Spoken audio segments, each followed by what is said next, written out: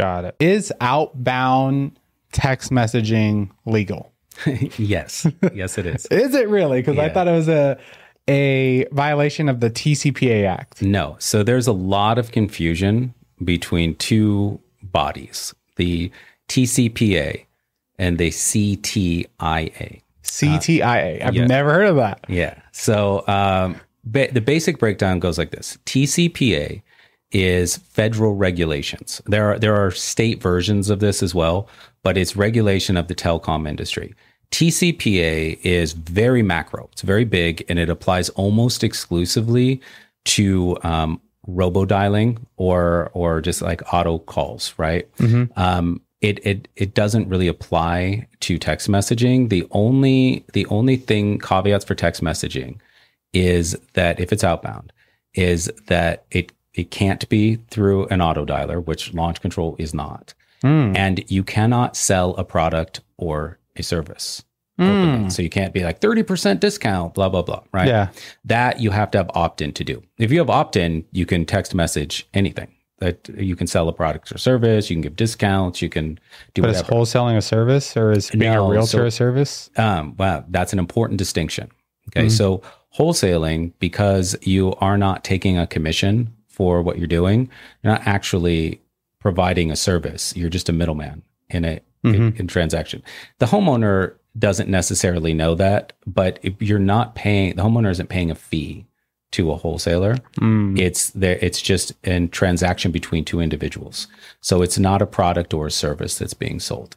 And this is, this has been tested and proven. It's not something, it's the thing that people worry about. Yeah. And it's not what they should be worried about. Oh, okay. Because we send millions and millions of messages a month. That isn't where people have issues. Where people have issues is with the CTIA. CTIA is the best practices put down by the carriers as telecom industry best practices specific to text messaging.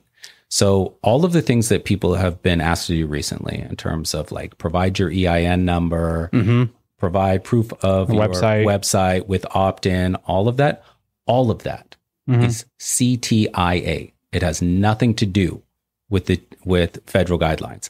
It is a business-to-business relationship that you are establishing with the carriers.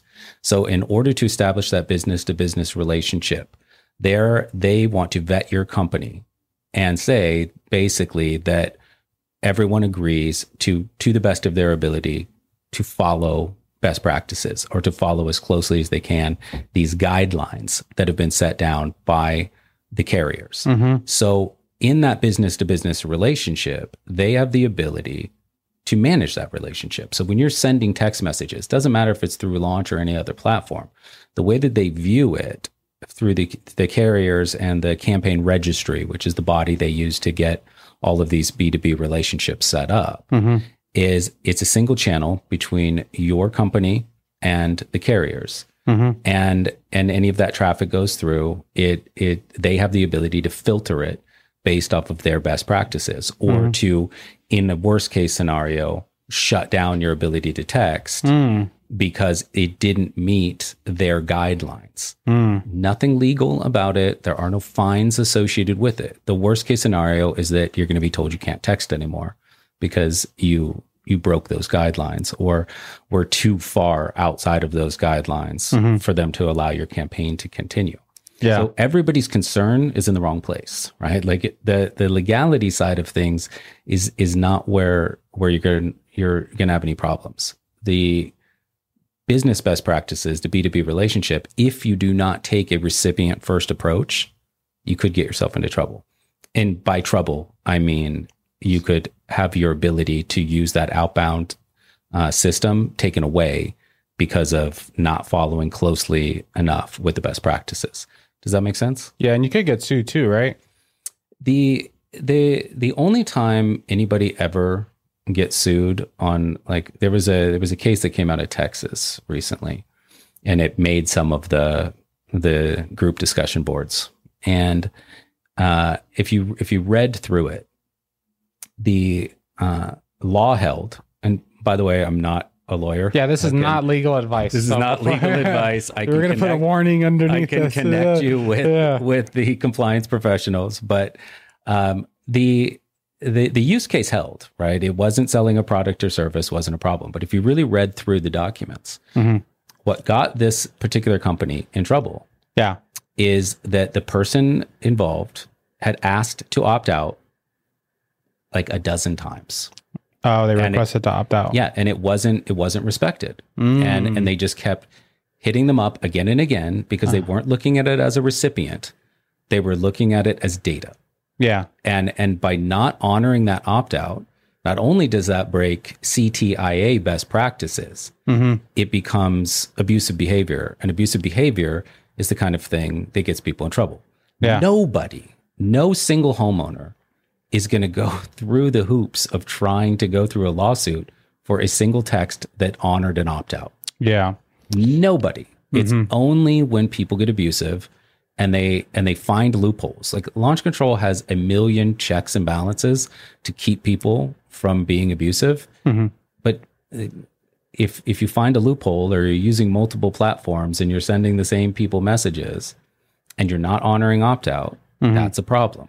You have to look at it as a recipient. So it never gets to that point of legality unless abuse was involved in some way, shape, or form. So I was actually sued for the TCPA Act, and I know a lot of other real estate people that were sued for the TCPA Act because what happened is there's like lawyers that kind of just look for it, and then whenever they get a text message, they engage, and then they get your information, and then they file a lawsuit.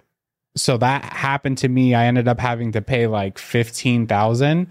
I've had friends who paid like $30,000, depending on like how many text messages or cold calls or ringless voicemails they've made.